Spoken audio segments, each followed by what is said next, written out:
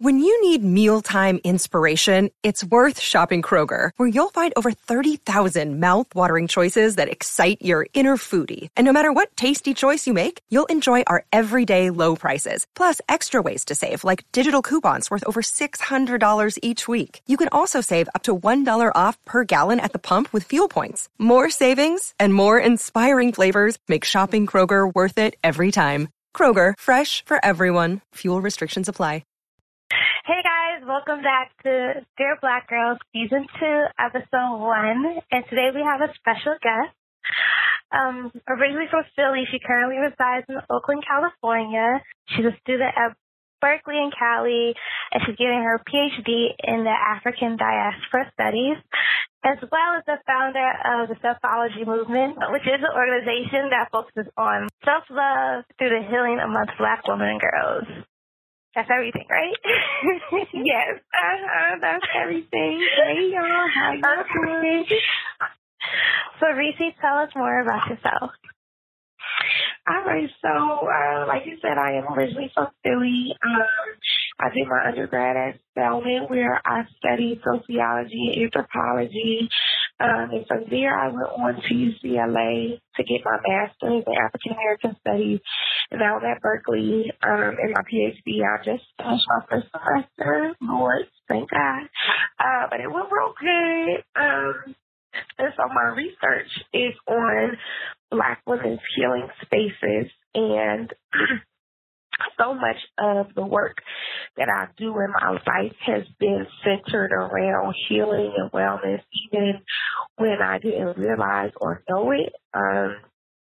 So I started out just asking questions about who I was and knowing that there was more to me than what people saw and understood.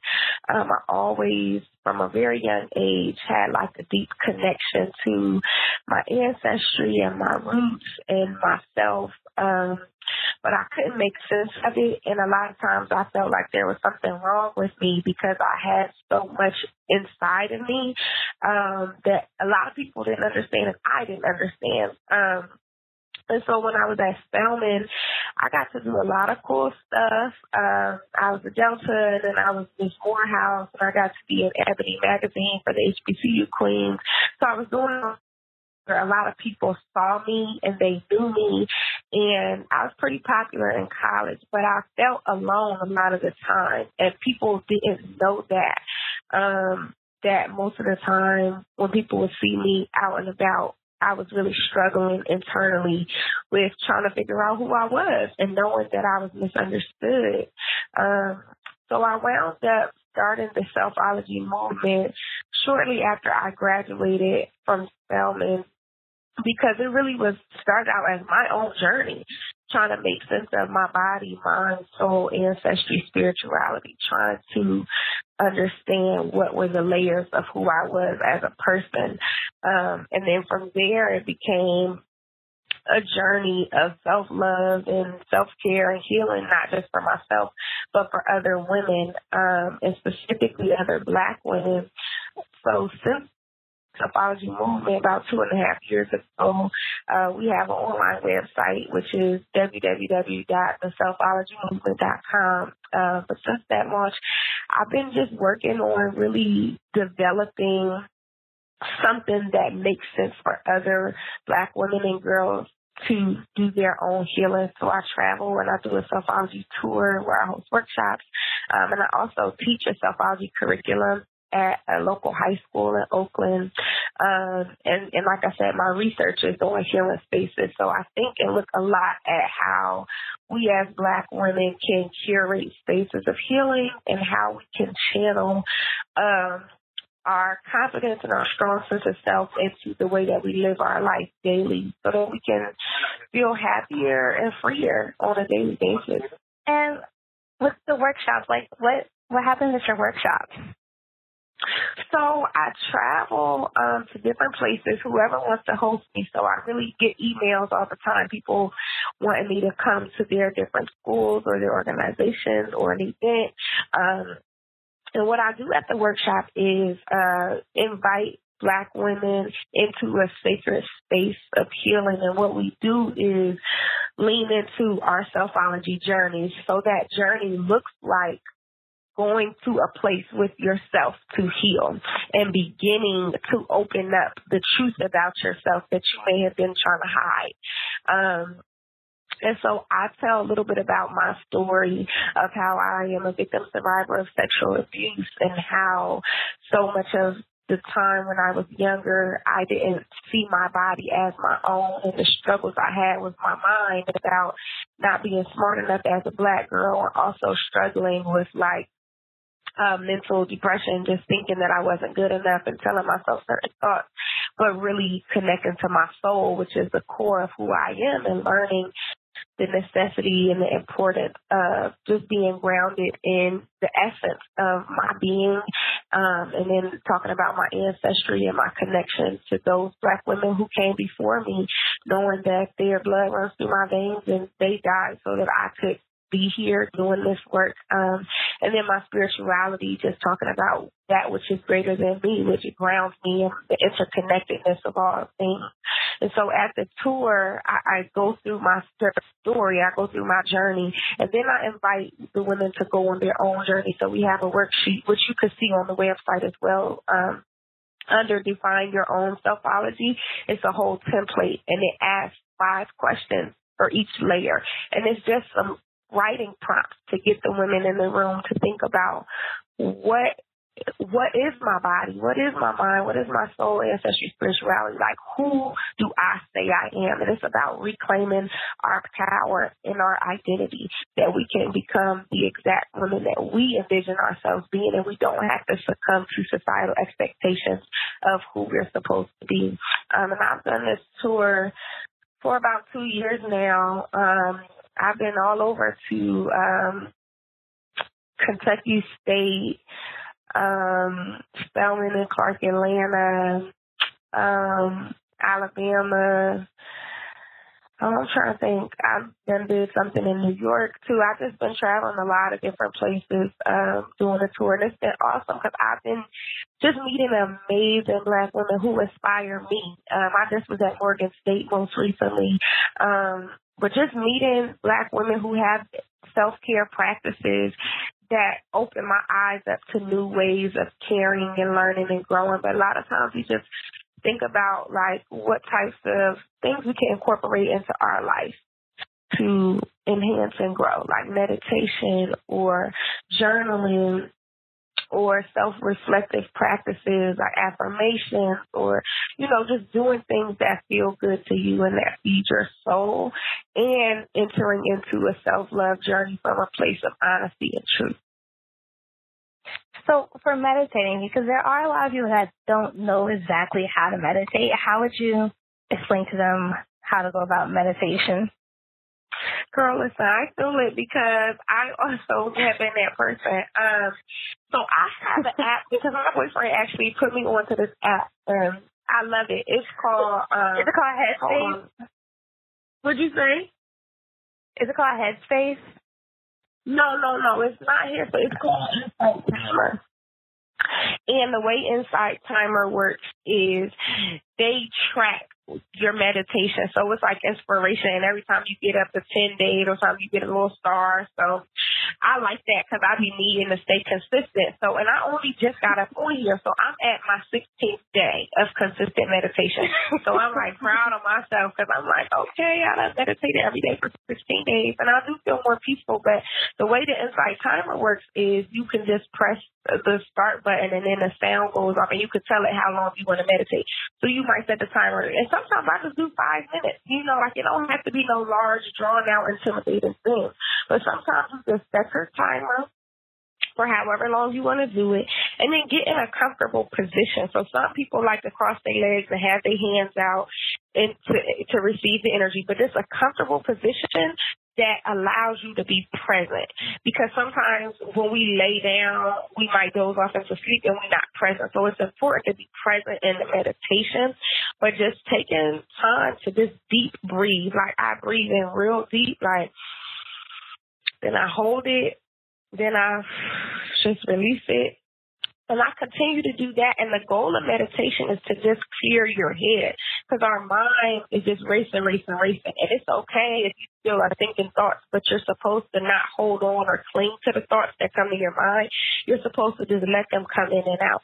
And it's a practice. And so over time, you will develop it. But sometimes you might feel like, oh, this was random. But I think everybody who, even if you just meditate for 5 minutes and you do some deep breathing, you'll just feel calmer. You'll feel more relaxed. You'll feel more like in control of what's happening with your day. And it really does help to ground and center you. And over time, you might even want to try guided meditation. So there's one girl on that timer, she be speaking to my life. Like, I be so moved when I listen to her, because she be talking about, she say something like, the darkness stirs you, and it's okay to be in a dark place right now, but that's where you deserve more love, not less. I be listening to her consistently. So now I'm feeding those positive messages to myself, and I'm going throughout my day, not even realizing that her words are still like planting seeds in me. And so sometimes if I feel a little low, I'll say, you deserve more love, not less. And I'm like, look at me really catching on to what she be saying to me. Because, it's about planting them seeds. And so I think that's a beautiful thing about meditation, is just planting seeds of like silence and presence, within yourself. All right. So with that, let's get into your songs. What's song number 5? Confidently Lost, because this has been giving me what I need in this moment. So my best friend had posted it on her Insta Snap a while ago, and I never thought nothing of it. But I was like, oh, that's a cute phrase, confidently lost. But I just never thought much of it. And then I got on Spotify, and it popped up on one of my playlists, and I'm like, oh, this is that song. But she just talks about how, like, she don't need anybody to find her, and she's not defined by anything, and where she is right now may not be super clear to her, but she's like confident in that place. And even though I do feel like I know where I'm going in a lot of ways, in some areas of my life I feel like I don't, and I do get scared. But it was just a reminder for me that, like, no, I'm confident where I'm at, because I'm confident in God and I'm confident in my faith. And so I know that, like, even if I'm quote unquote lost, I'm never lost, because I'm always found, because God always has his hands on me. He always has a plan for me. So regardless of how unclear it may feel today, I'm always good. Like, God always got me. That's kind of what the song is a reminder of for me. I feel like everyone has those moments where they just get lost in life and they don't know, like, what exactly is next or what to do. They're just, like, stuck, and everyone just gets so afraid. Yeah, and I will say, like, I think my Selfology journey has helped me come to a place where I can be confident even in the unknown, because I've consistently built a relationship with myself where even if things are not perfect, I work really hard to just be real and honest with myself, And some days I don't feel confident, but the song helps me to remember why I should be confident, because my confidence comes from something so much greater than me. My confidence is not tied to circumstances or people. My confidence is in my Creator. So therefore, I just remember, like, oh, it's okay to be where I'm at right now, but this is so much bigger than me, and I'm good, So how long does it take you to build up confidence? Because I know for some people it's like a lifetime, and then you have the people that are born with it and already have it, and then you have the people that just took a while, but they got it. For you, like, what was the journey like? Well, I think a lot of times, like I'm saying, when we talk about confidence, we really tie our confidence to validation, and that is so dangerous, but it's the way that our society operates. And for years, I did that as well, because I didn't know myself outside of what other people could see. And I think that's why when I was in college, I had such a difficult time, because I was so popular and I was so validated, because people thought I was pretty and they thought I was nice and all these things, which was very, like, uplifting, but I didn't know it for myself. And so I knew that I didn't know it for myself. And I also knew that other people couldn't see all of me. And what I was searching for was some sort of validation of the entirety of my being that I wasn't even clear about. Do you understand what I'm saying? So from there, I realized my validation has to come from something and somewhere much larger than anything that any people can tell me or give me. One of my friends, Valencia, says this to me all the time, just as a reminder of like, anything anybody else gives you, a compliment or affirmation, that's just additional. But what is foundational to you is a confidence that nobody could ever take or give away, because it is literally knowing that I'm a child of God. Like, I was created for a purpose and for a reason, and therefore I am light. And no one could ever take or give the light that I am. It's in no one else's hands. It's inside of me. And so when I work to channel that reminder, that's where I find a healthy confidence from. And I'm still working on that. Like, some days I feel it all the way, and then some days I'm like, dang, like, I don't feel validated today.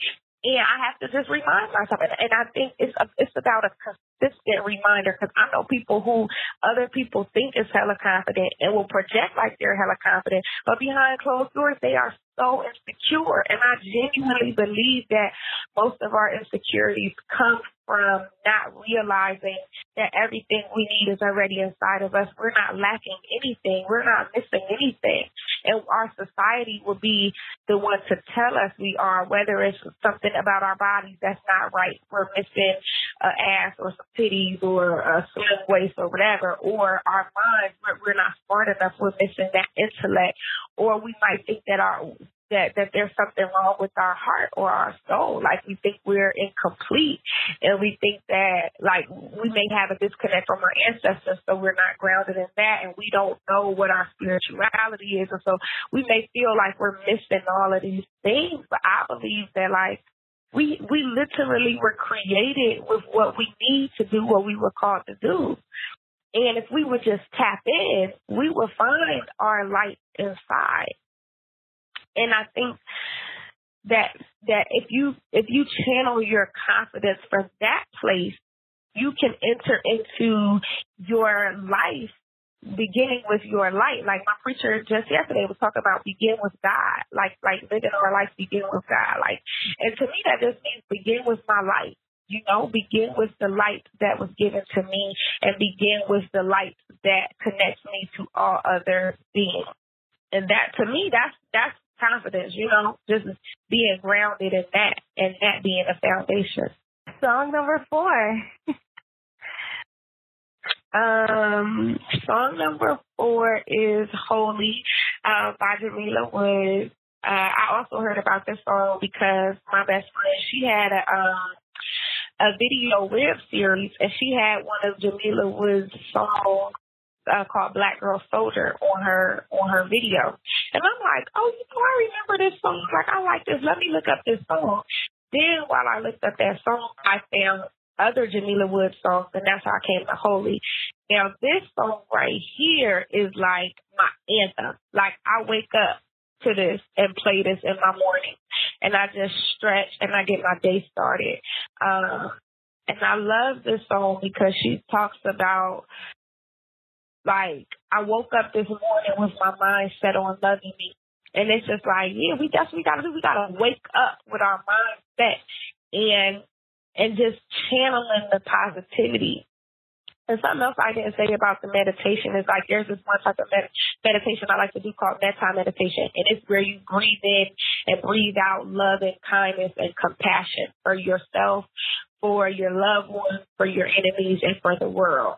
And that song, it kind of reminds me of my metta meditation, because it's just about, like, starting off my day from a place of positivity, and then for me, want to channel that type of positivity out into the world.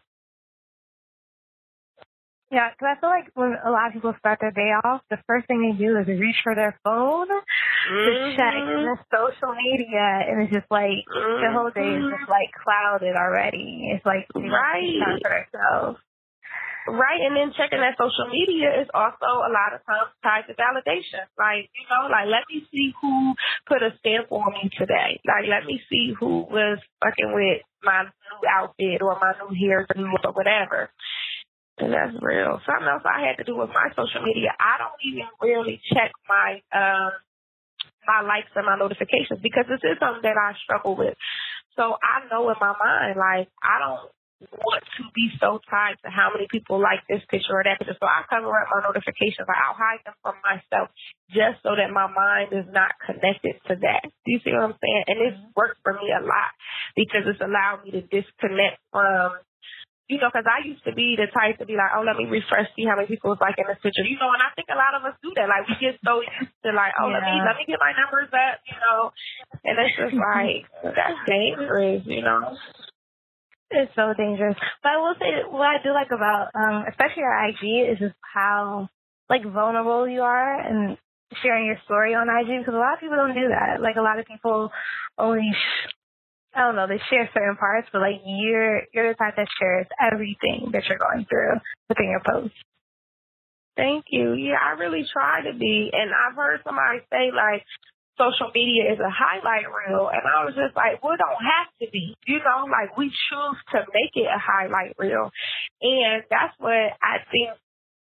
Ever since I was Miss Morehouse in undergrad, I always felt the need to, like, just be real with people because I knew that so many people who did either have a following or was popular or whatever was not real and honest with people, and that makes other people insecure. If you don't let people know that you insecure, it makes them think that you're so perfect and you got it all figured out. Now they feeling insecure, and it's my role and my calling is to support and help Black women and girls. I got to show Black women and girls who I am, and I got to show me who I am. And so as I have, like, epiphanies and things about myself, it's important for me to just share that with others, and I'm really grateful. Like, I do love Instagram because it has been a platform. Like, I wouldn't have the Selfology movement without Instagram because it's been my platform to tell my story, and it's been so powerful. But I also had to recognize how I was using it in dangerous ways, too, that I wasn't even honest with myself about. And I heard someone recently say social media is just a mirror because people say, oh, social media is the devil.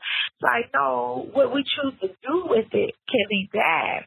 But it's just a mirror of who we are and what our insecurities are. So if we get on there seeking validation, that's a mirror of something that ain't right within us, But it could be used for amazing things, and I'm grateful because I definitely have made so many connections.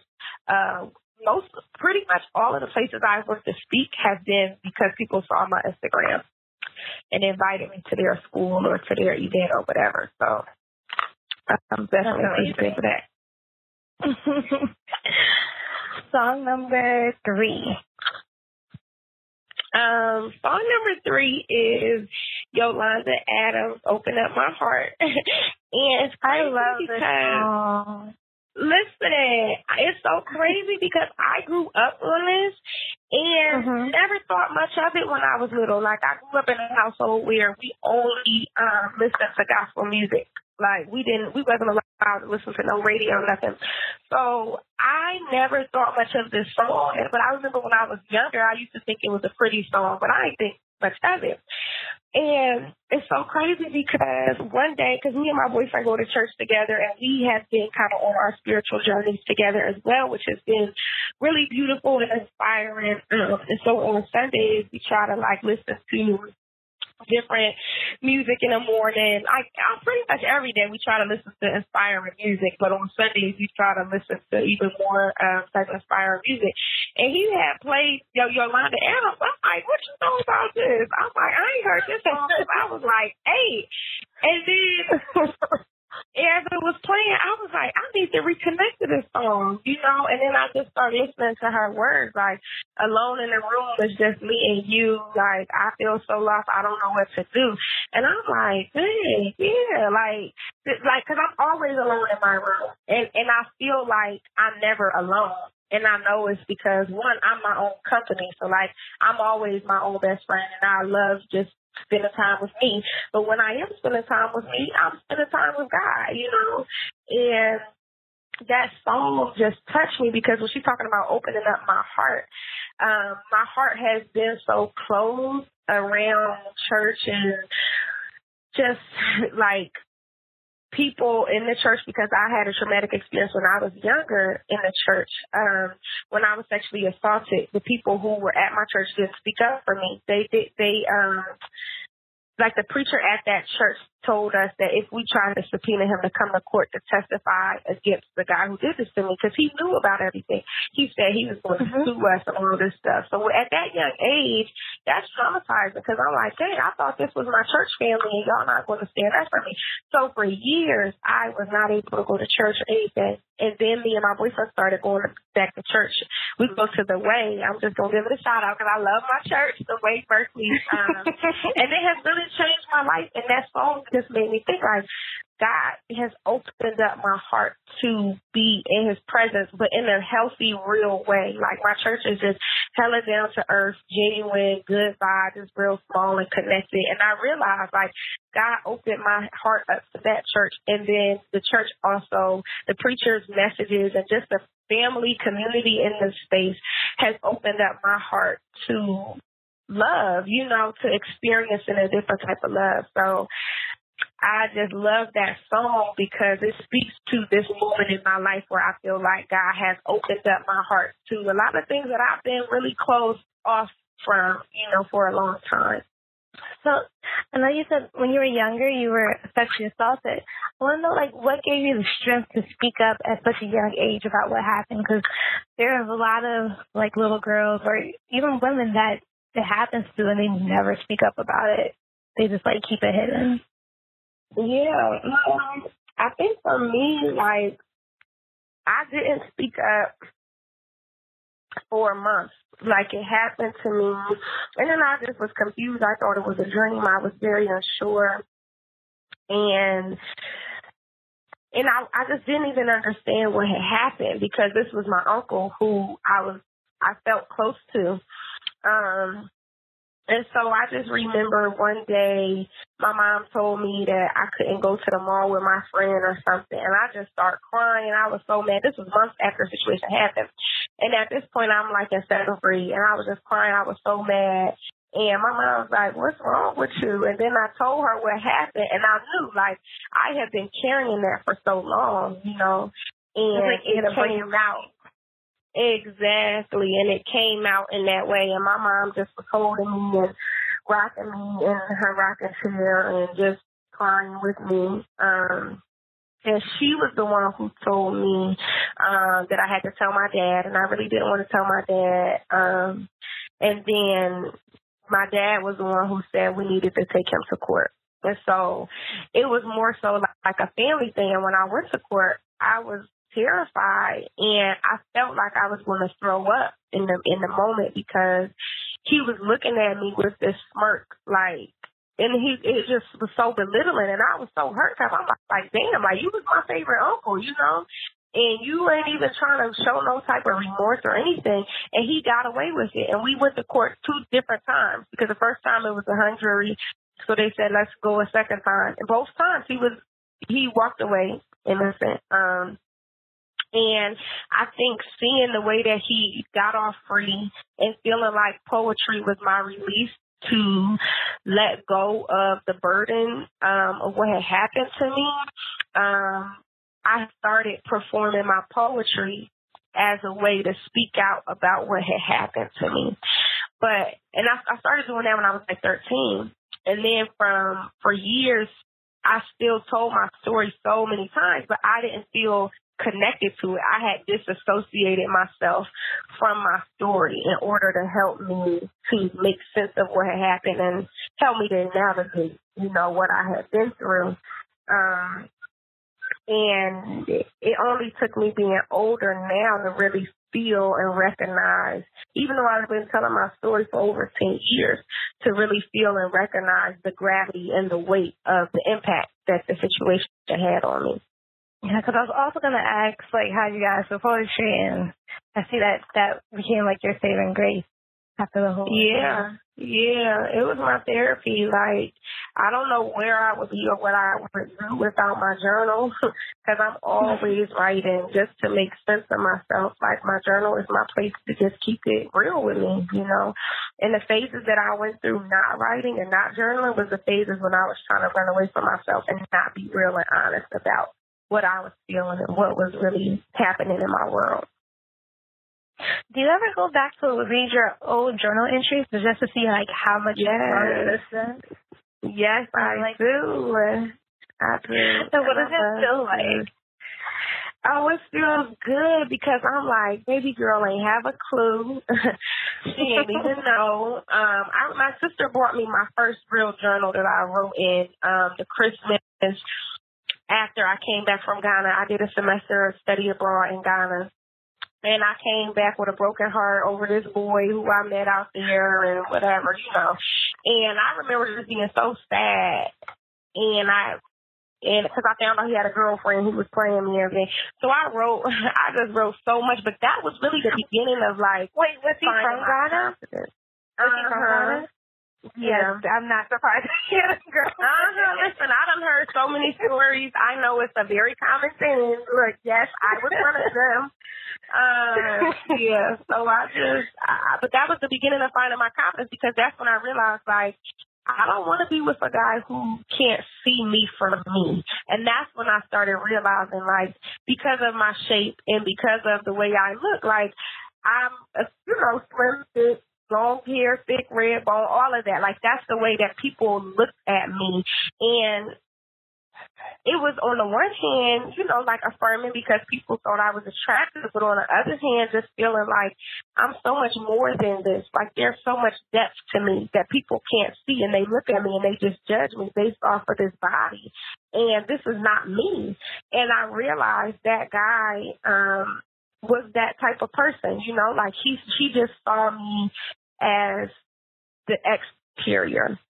And that was the beginning of me saying, I'm only going to be with somebody who can see my soul, somebody who can see my spirit, who can understand and grasp all of me. And so that was the beginning of that epiphany for me.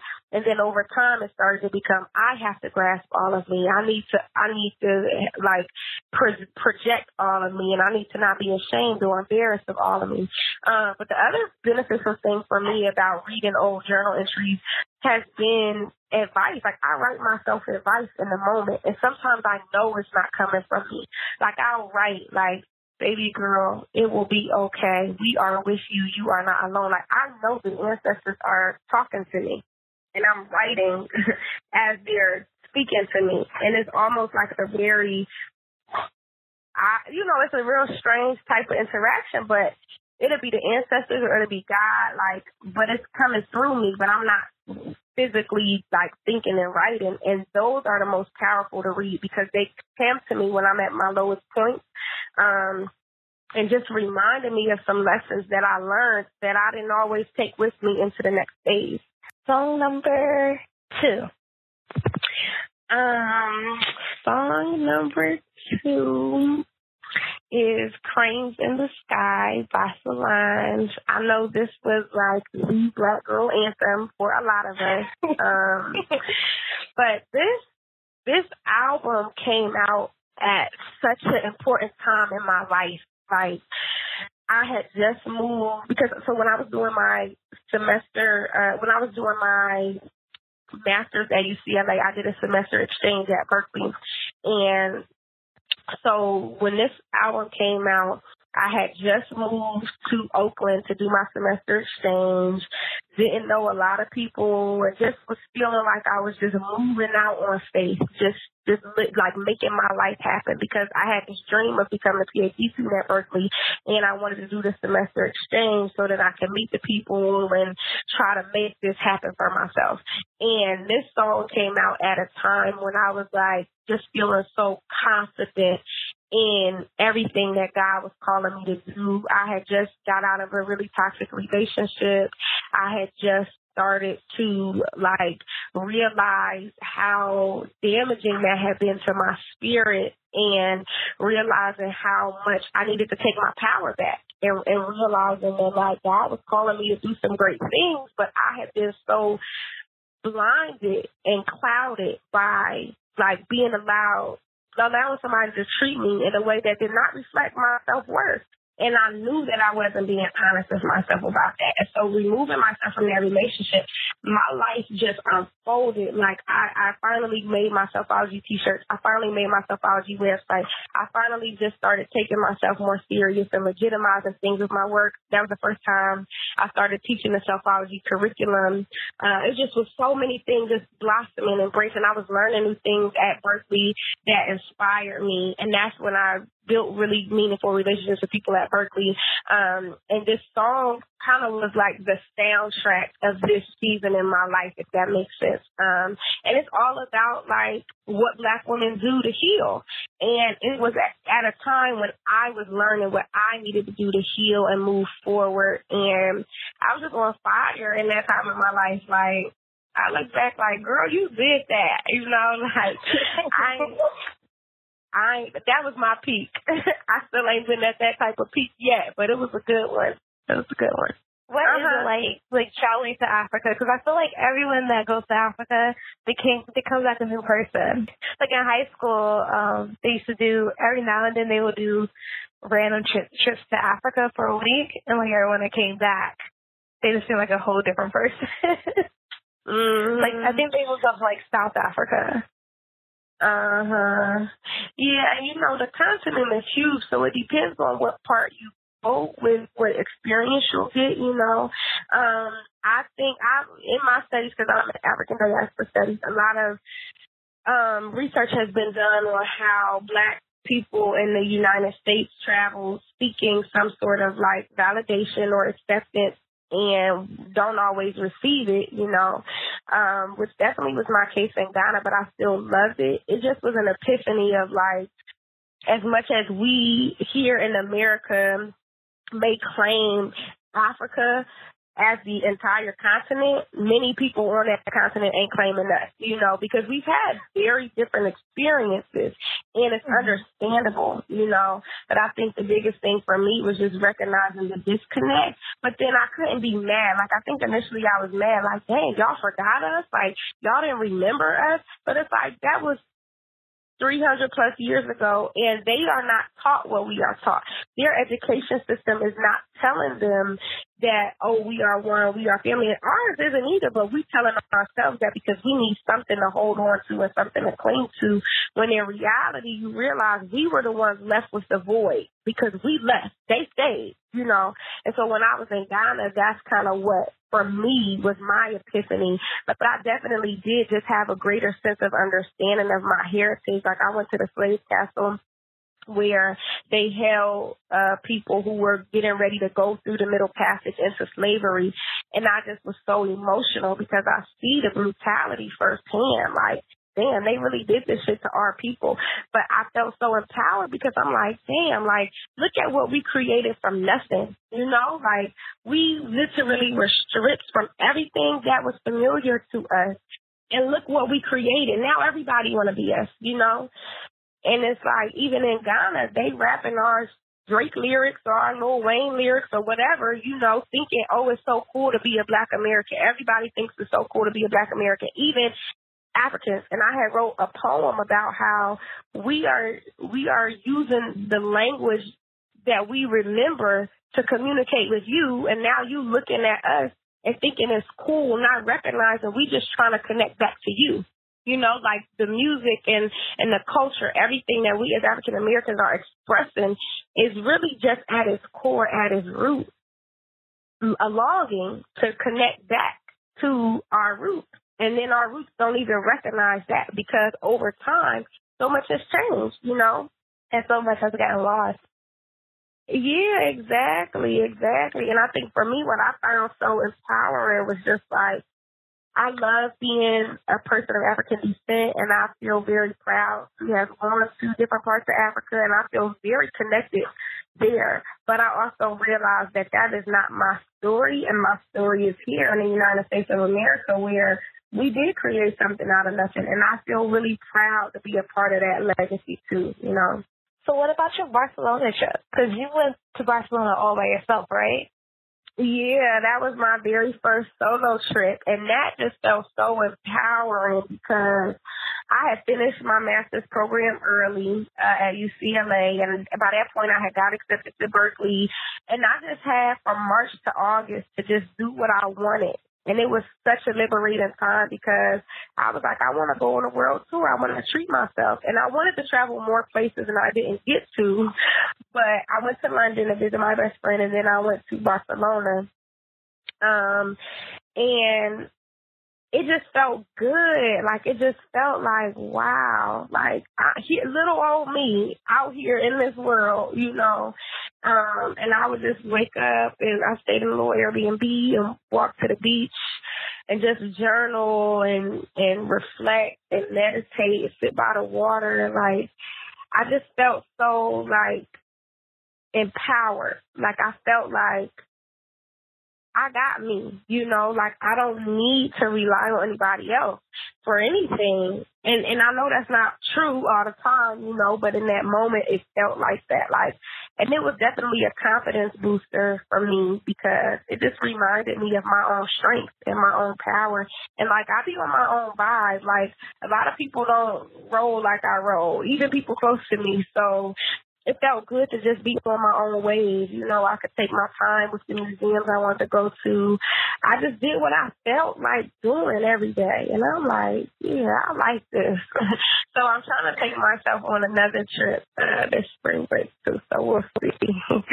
How scary was that? Because I know, like, you always hear the horror stories of traveling, and then people tell women you shouldn't travel alone, and it just takes away from, like, you wanting to see the world. Like, how did you get over that initial fear?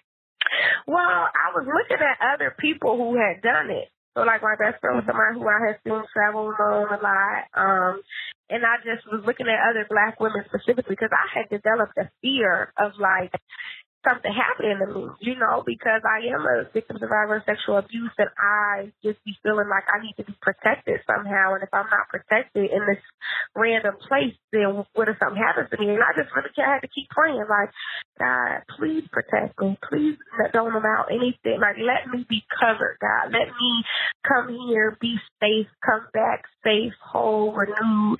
And so I just had to keep having faith that, like, God ain't going to have me out here with nothing crazy happening to me. And if something crazy do happen to me, I know for whatever reason it's going to be part of God's plan. So that's what I had to keep just reminding myself. And seeing other people do it, I just was like, okay, like, and I'm going to just go. And I'll tell you, I was a little scaredy cat because my phone wasn't working all the way. I only have my phone working in Wi-Fi, so I didn't venture out far. I just stayed right around the little area because I was like, I don't want to be on the train going the wrong way, and you know. So for my first trip, I stayed real, real close. I went from my Airbnb to the beach to whatever was because I just walked everywhere, so I would just be walking all day. But whatever was in the no more than 10-mile radius of where I was staying at.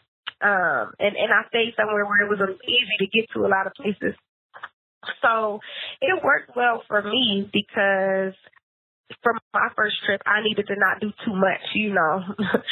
And I just had to do a lot of research ahead of time. And honestly, I decided to go to Barcelona maybe 2 weeks before I left. Like, I didn't know where I was going because I was already in London, and I was like, where am I going to go next? And, yeah, I just did it. But I encourage us to do it. Like, it's so freeing. It's so liberating. Like, I can't wait to go again somewhere with myself. Song number 1. All right. My final song is October Song by Amy Winehouse. This song is really special to my heart because this is kind of like a song that my best friend and I listened to when we were in college just to feel free and liberated. And it's just about, like, being reborn and set free and just flying away. And it just always makes me feel like I can fly. Like, I don't have to be stuck anywhere. I don't have to be tied to anything if it's not feeding me, you know. This song just, like, brings me to a certain high place, you know. And I love Amy Winehouse because she was my playlist all through my senior year of undergrad. When I was feeling like misunderstood by other people and misunderstood by myself, she just got me, you know. And I would just keep her on repeat and dance around my room in my pajamas and just feel like really connected to myself. And she, like, her music just helped me to spend time with myself when I didn't even know how to. She was like the first artist who I really had as my soundtrack, spending time with me. So how did you learn how to do that? Like how to just be comfortable with just yourself and not having like the noise around you and not feeling alone while doing it? Yeah, so it's funny because I look back at my undergrad experience and laugh because I realized like I just always been very different and I didn't realize how different I was. But when I was an undergrad, I didn't smoke or drink, and I never really smoked or drank. So, of course, that's what people was doing at the parties. And because people thought I was pretty, they assumed that I was cool. But I really was never that cool. You know, I was popular, but I never was that cool. If people really got to know me, they would know, like, you know, I was just a little different. So I would go to these little parties every once in a while, and I would just want to sit and talk to people. Like, I would want to talk about Africa, talk about slavery, and talk about the Black condition. And we had a little alpha turn-up, you know. And people, like, some of the guys would be intrigued with me, but I was so naive. I never thought, they like me or they trying to talk to me. I was just like, they want to really have a conversation about this, you know. And I think some guys was like, she really is different, but some people liked it, but they couldn't really respect it or understand it, you know. So I just kind of used to feel awkward at those parties because I would be a freshman at the senior parties because me and the girls who I used to hang out with was like pretty popular to be freshmen, you know. And now I look back and I'm amused by it because it's like, I don't know what I used to be doing at them little things because I wasn't smoking or drinking, and all I wanted to do was really have conversations with people. And so I didn't go out a lot because it just wasn't always that fun to me, you know. And then that's what most people were doing, going out. And then I realized people were like doing a lot of gossiping, talking about other people, and I just wasn't really doing what other people were doing. Like, I would be in my room planning and organizing because I had an organization my freshman year called Peace and Love, and we did, like, poetry about nonviolence. So I always was just trying to plan and organize and thinking about how I can, like, make my visions come to fruition. Or I had some of my younger Spelman sisters in my dorm mentoring them. But, like, I just never was out here doing what everybody else was doing a lot. Like, I did sometimes, but it wasn't common for me. So I already was used to being alone just in my own thoughts of like, okay, this is what I want to make happen. How do I make this happen? This girl, because I was an RA to my sophomore year. So it's like, this girl needs to talk to me. How can I support her? Like, just different ways that I was like already doing the things that I was passionate about doing and not just riding everybody else's wave. And then by the time I got to my senior year, when I was Ms. Morehouse, that's when I really needed my own space because I was so here for everybody. And I'm a very social person. I love talking to people, but I be needing to, after the day ends, I need to go to my house and I need to go in my room and I need to just rejuvenate and recharge. And so I spent my days just being a people person. So my nights were reserved for me. And then in my me time is when I started to journal more and listen to music more and just connect with myself more, even though that at that time I still was in an unhealthy relationship and I still was like insecure in a lot of ways. That was the beginning of me trying to start to have a self-care practice before I even knew what that was, if that makes sense. And then it took me going to UCLA and experiencing more trauma there to really develop like, okay, this is what it means to have a healthy relationship with myself. But it started with that alone time back in undergrad. So what kind of woman would you define yourself as? I'm a lot of different things. Like, I really would say I'm very multifaceted. Like, I was just writing this in my journal. Like, I feel like I be like kind of ratchet sometimes because I'm a little hood, because I'm from Philly, you know. And I think I'm a little classy. I be trying to be a little classy sometimes, and I feel like I'm a scholar and a poet and an activist, and I used to think I had to compartmentalize and that I couldn't be all of those things all at once. But now I know that I can, and that's one of the most empowering epiphanies that I've had in my life, that like the type of woman I am cannot be boxed in. Like, I don't make sense to a lot of people because I'm so many different things that people can't always comprehend me. And like I'm saying, I couldn't comprehend myself for a long time. So I don't get mad at people because I understand, like, I'm a lot to comprehend, you know.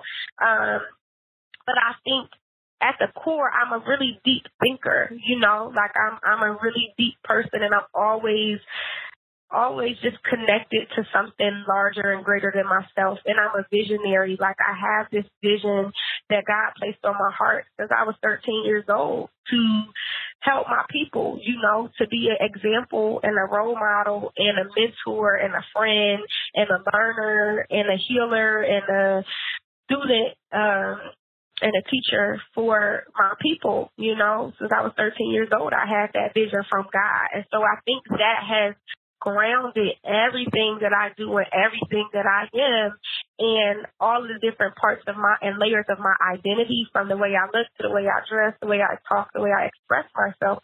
All of those things God intended for me because God needed me to let young Black girls know it's okay to be exactly who you are. Don't hate yourself for your skin color. Don't hate yourself for your hair texture, for the way you talk, from the hood that you come from. Like, be proud of yourself and own it. Own everything that is you, and take everything that is you into everything that you're doing.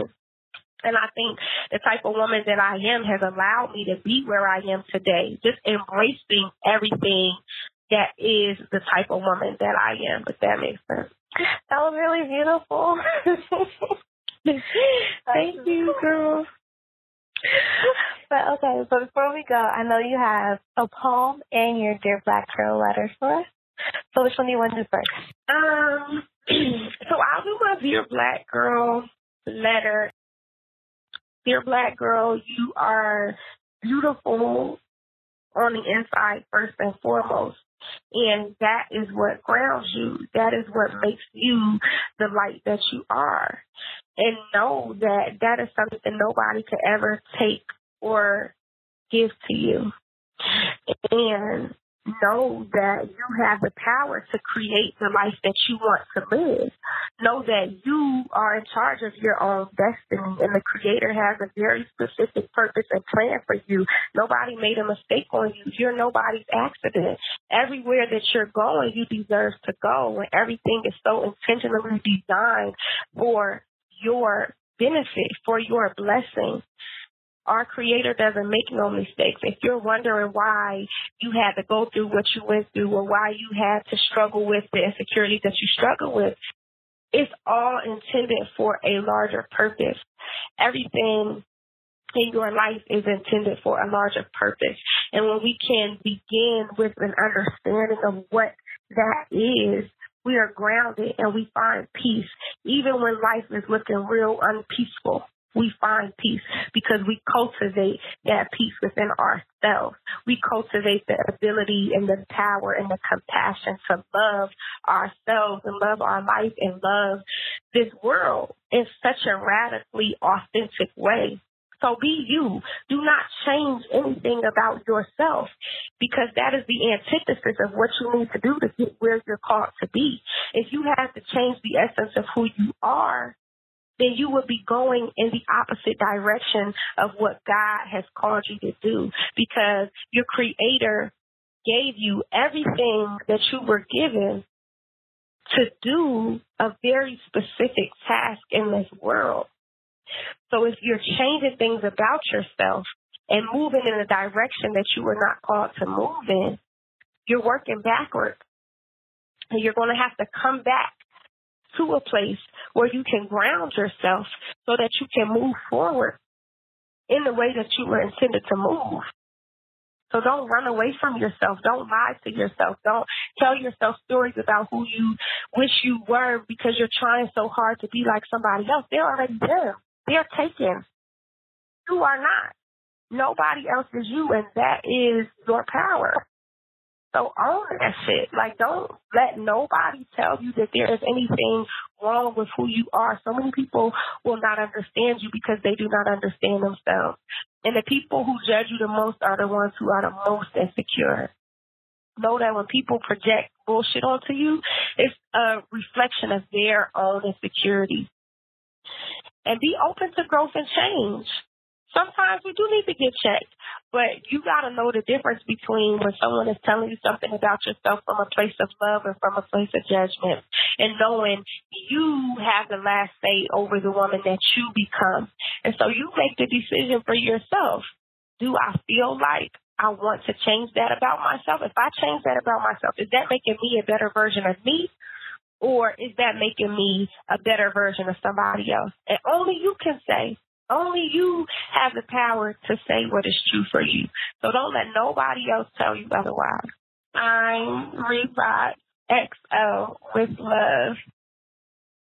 So my boyfriend and I go on hikes a lot, and that's become a part of my self-care practice also, of just like spending time in nature. And so I wrote this poem. It's not even a poem, it's just a journal entry, but it's about walking through the sequoia trees out here in California. So it's called What We Learned from Sequoia. What can trees tell us about Black womanhood? How might we imagine the twisted roots of the sequoia like the coiled kinks that spin into dance formation atop a Black girl's mane? May we mirror our mourning after our tree mothers, our menstruation after their shedding of dead leaves, our love like the kissing of queen-sized redwoods reuniting 90,000 feet above the ground, their branches bursting into lullaby song, their pines pushed between each other's trunk so they don't quite know where one ends and the other begins, like our brown skins in sync with his or hers, and look at how they lean on each other. Look at how they glean from each other. Here in these backwoods of California, enclaves of caring community, 1,000-year-old trees who have survived something, who have survived everything. So might we imagine ourselves in them? Might we channel their loving grace? Might we gain? Might we see our own face in their hollow horrors and the nightmares they survive? I see all they have survived, and my soul cries for them. My spirit flies for them to the lens of their lingering gleams, and they cry for me too, loudly. Yet all is still and silent and well. I see you, I hear you, I feel you, I tell them. I no longer fear that energy that comes over me, that spirit that was once so foreign and unfamiliar, that origin of diasporic belonging that fluctuates in my bones, that ancestral protection. It no longer scares me. I let it summon me into the forest. I let it guide me into God's creating, and that spirit is what leads my soul to its cultivation. As the sun's rays sink into my skin, I sing, I see you, I hear you, I feel you. And for that realization, I set free. I find pieces of myself beneath the oak tree. The pieces I let fall, and I pick them up from off the ground and grant them their rightful place in my purpose, in my world, in my life. I let the works of the trees tell me their stories. And I learned from them about how women who survive fire can show their scars to the world and inspire vulnerability. How the openness of their gauges, the holes in the center of their hearts are open to those who pass by, but the trees do not hide, do not hang their hands low, embarrassed of the wounds from their wounds. They stand bold and bare, unafraid of their nakedness, Unashamed of their truth, they trust their own strength. And even in their death, they produce life. Even in the worst wake of their womb, they birth life. They build up. Their roots rise to skies unknown to man and make anew new possibilities of being, new openings for belonging, for healing. And it was in those trees that I saw myself, saw my own reflection, saw my own scars on display in the midst of my most sacred way.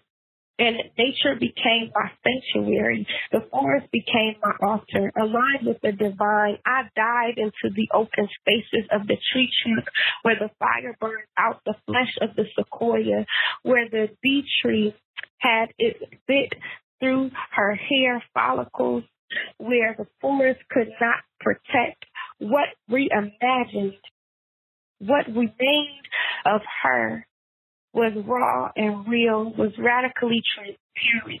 What remained of her resembled me, the insides of my core that at times I can't reach, the parts of me that I am too scared to see. The tree is not afraid of me. She is not suspicious of my longing.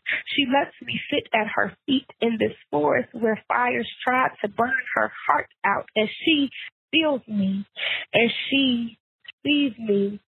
And she tells me her story, and I tell her my story. And neither of us say one word, but we understand how women like us still stand 1,000 feet tall, touching the blues of the sky like we deserve to, like the rape of our nation, the slitting of our tongues, the stripping of our skin, the burning of our flesh could never really break us, could never really kill us.